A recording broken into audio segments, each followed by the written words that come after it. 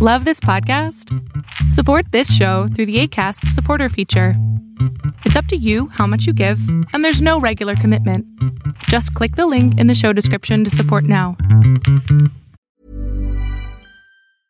A lot can happen in the next 3 years. Like a chatbot may be your new best friend. But what won't change? Needing health insurance. United Healthcare Tri-Term Medical Plans are available for these changing times. Underwritten by Golden Rule Insurance Company, they offer budget-friendly, flexible coverage for people who are in between jobs or missed open enrollment. The plans last nearly 3 years in some states, with access to a nationwide network of doctors and hospitals. So for whatever tomorrow brings, United Healthcare Tri-Term Medical Plans may be for you. Learn more at uh1.com. Say hello to a new era of mental health care. Cerebral is here to help you achieve your mental wellness goals with professional therapy and medication management support. 100% online. You'll experience the all-new Cerebral Way, an innovative approach to mental wellness designed around you. You'll get a personalized treatment plan from a therapist, prescriber, or both in a safe and judgment-free space. Your Cerebral therapist or prescriber will outline a customized plan with clear milestones along the way, so you can get to feeling your best. With Cerebral, you're not alone in your mental health journey. We're here to empower you to live a fulfilling life. So take that first step towards a brighter future and sign up today at Cerebral.com/podcast and use code ACAST to get 15% off your first month. Offer only valid on monthly plans. Other exclusions may apply. Offer ends July 31st, 2024. See site for details. Say hello to a new era of mental health care. Cerebral is here to help you achieve your mental wellness goals with professional therapy and medication management support. 100% online. You'll experience the all-new Cerebral Way, an innovative approach to mental wellness designed around you. You'll get a personalized treatment plan from a therapist, prescriber, or both in a safe and judgment-free space. Your Cerebral therapist or prescriber will outline a customized plan with clear milestones along the way, so you can get to feeling your best. With Cerebral, you're not alone in your mental health journey. We're here to empower you to live a fulfilling life. So take that first step towards a brighter future and sign up today at Cerebral.com/podcast and use code ACAST to get 15% off your first month. Offer only valid on monthly plans. Other exclusions may apply. Offer ends July 31st, 2024. See site for details. Welcome to the INFJ Whisperer podcast, where I dissect all things INFJ. You are not alone anymore. There are others like you. Guys, I hope that you guys are doing amazing wherever you are. Thank you so much for watching and listening and commenting. I can't believe that you guys are actually loving my videos. I am so grateful. You guys have no idea. Please keep them coming. And please keep the suggestions coming as well, because I really do have a long list of suggestions from you guys that I'm pulling from to create these videos. Today I wanted to speak to you guys about how I think, in my opinion, and all of this is my opinion obviously, that INFJs start reading people from a very young age because a lot of them come from volatile environments when they were younger. Like, I am not, again, blaming my parents. I love them to death. They're awesome people. But of course, there are some environments, some families that have a little bit more tumultuous relationships than others. And I want to be as diplomatic about it as possible, because it is not that I'm blaming them. It is just the way it is. And I'm grateful for who I am because of what I went through. Do you know what I'm saying? So, but I really think that the reason we started reading people so clearly and so all the time, like expertly, I think, is because when we were younger, a lot of us, a lot of the INFJs, when we were younger, we were living in environments where there was a lot of volatility, a lot of, I would say, fighting, and a lot of occasions where we had to be really on alert. Just to give you a brief example from my own life, my parents, they loved each other to death, and obviously because they loved each other a lot, they fought a lot as well. As children, we don't know that these are normal. Fighting is normal, especially when you love someone, you fight with them. I'm not saying you fight with them all the time, I'm saying that you fight with them because there's conflicts and you care about each other and all that stuff. But as children, you don't understand that. As children, you think, oh shit, they're fighting, they're going to leave each other, or they're going to run away and they're going to leave me, I'm going to be by myself, and what am I going to do? And you feel so much fear, and you blame yourself for it, and you think if you can be a perfect child and everything's going to be all right. You don't understand, unfortunately, right? No matter how many times your parents say to you, no, you're not, don't worry about it, everything's fine, we're just having a conversation. In your head, you're thinking it's the end of the world every single time it happens, right? I wish that I understood more that it was because of love that they were fighting, not because of hate. But I did not know. I believed that they were going to leave each other and they were going to leave me all alone. And I was already so afraid of being alone because I was a loner and I was an introvert. And so I didn't want my parents to leave me as well, right? And so from that, I created this personality. I think a lot of INFJ personality is self-created based on environments. A lot of it is genetic, perhaps, or probably genetic as well. But a lot of it, I think, comes from the environment that we're born into. And so I created this personality for myself where I was extra vigilant. I was hyper aware of everything. I wanted to be so aware of everything that was going on around me that every time, my parents had a little bit of a blowout. I mean, they would start looking at each other a weird way, and I'm like, okay, you know what, they're going to start fighting soon, so be on alert. Or my father would say something to my mother, and I'm like, okay, it's happening, it's going to happen, they're going to fight soon, I know it. And so I'd be on this extra alert, extra vigilant mode all the time because I wanted to be absolutely on point. When they started fighting, I wanted to be aware of it. Why? Because I thought I could be a mediator and I could prevent it from happening. So if I knew exactly when they were going to start fighting, I could say to them, no, don't do it. It's all right. Everything's fine. I could kind of diffuse the situation. I also became a mediator in between them a lot. So I would, talk to each other, talk to each unit when they weren't speaking to each other.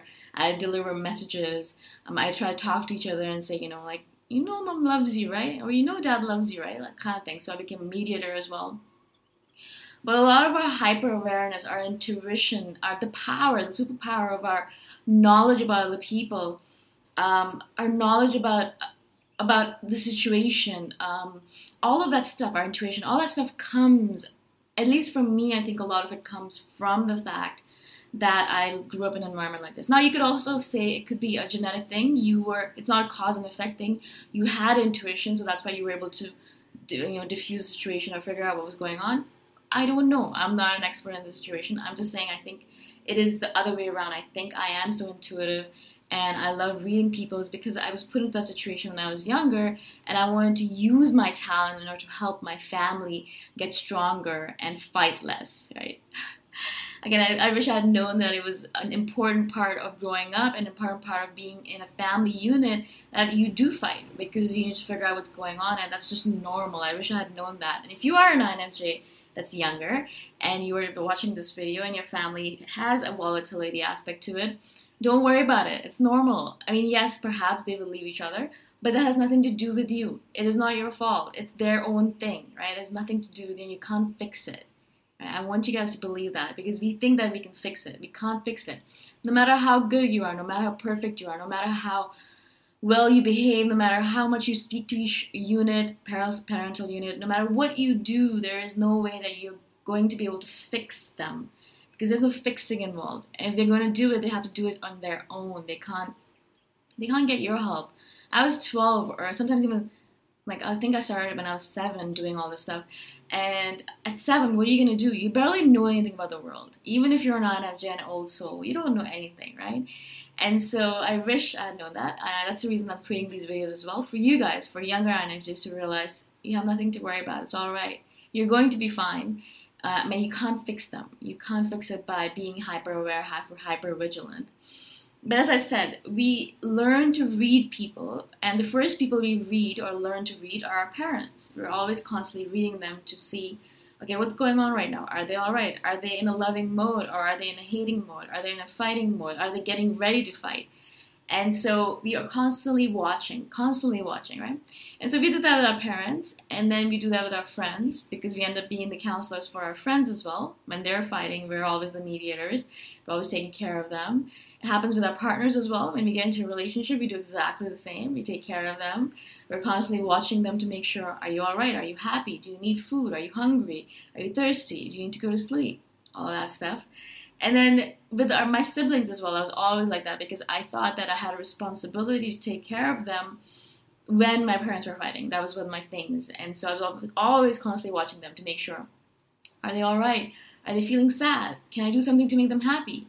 Can I make a joke? Or that's a lot of times the reason we have a big imagination as well, because I would always create stories. So while my parents were fighting, I'd be creating stories for my brother and sister to distract them from what's going on. And so I'd create all these amazing stories out of nowhere, just like that, because I wanted to distract them. And that's, again, the reason why I think I have a great imagination is because I used it all the time in order to get away from the present reality of things. Does that make sense? I hope it does. And so we started reading people at a very young age. Sometimes because of circumstances, sometimes because of other reasons. I'm sure you guys have different reasons you started reading people. And we read people in order to understand the world better. Mostly, situations are not as volatile. They are what they are, and they'll stay around that way for a long time to come, right? But people make things volatile. People change things up. Their personality changes things up. That's why we're always trying to understand people. Okay, so they did this way. Why did they do it that way? Are they always going to do it that way? Or is it just a one-off situation? How can I learn more about this? And how can I use this in the future to deal with this individual? Do you know what I'm saying? So that's how we do it. We're constantly, as I said, gathering data about people. And we started doing that at a very young age. I think that's the reason we're so good at it. We get to be very good at it very early on because we have so much experience with it, guys. We have so much practice at it. We've been doing it for a long time. And that's why by the time we get into our 30s, which is where I am right now, I'm extremely good at it. It's actually surprisingly sometimes scary to me how much I know about people before they even open their mouth. And once they open their mouth and start talking to me, I know so much more. And I'm thinking to myself, it can't all be true. But then when I test myself and I ask them questions about it, it turns out to be a lot of times very true. It's a little bit scary. A lot of my ENTP friends will actually test me on that. They're like, okay, so tell me about this person. And I've had a couple of you message me actually saying that you guys play games with your partners where you're sitting in a restaurant and they'll ask you to say something about, tell you guys about the person that's sitting there too. So he'll ask you, okay, tell me about this person. What is he like? What do they do? Blah, blah, blah. And you will. And you'll make up stories. And you think it's stories, but a lot of times it's actually accurate. It might sometimes have to do with our imagination, but I also think a lot of it has to do with our intuition and our people reading skills. It's like, I'm not even saying that I'm like Sherlock Holmes because he's brilliant and he knows so much more than I would ever know. But we're like kind of getting there at that point. Do you know what I'm saying? It's like we see a person walking in a certain way. We're like, oh, that's what they do. Or they speak in a certain manner, and that's what we're more about personality rather than vocation. I don't really care what you do for a job, but I do care how you interact with the world. If I speak to you right now, what is your reaction going to be? That is the kind of information that I'm interested in gathering. I want to know what's going to happen when we put you into a stressful situation. Are you going to panic? Are you going to rise to the occasion? That kind of thing. That kind of thing fascinates me. I don't really care to know if you slept in a hotel room yesterday or if you are promiscuous, things like that. Like those kind of weird things don't matter to me. Personality traits really matter to me. Your reactions, your emotions really matter to me. That's the stuff I'm interested in. I'd love to hear from you guys about this stuff. Did you start reading people from when you were really young? And why do you think that is? Like, did you have an abusive or a volatile environment that you grew up in? A couple of you have messaged me saying that you did, and that's why you think you are the way you are. I'd love to hear from the rest of you guys. Message me and let me know. And again, if you guys have any suggestions for videos or feedback, let me know as well. I'm always here to listen. All right? Bye for now. Thanks for listening. If you want to put a face to the voice, you can check out my YouTube channel, Boom Shakar. Bye for now.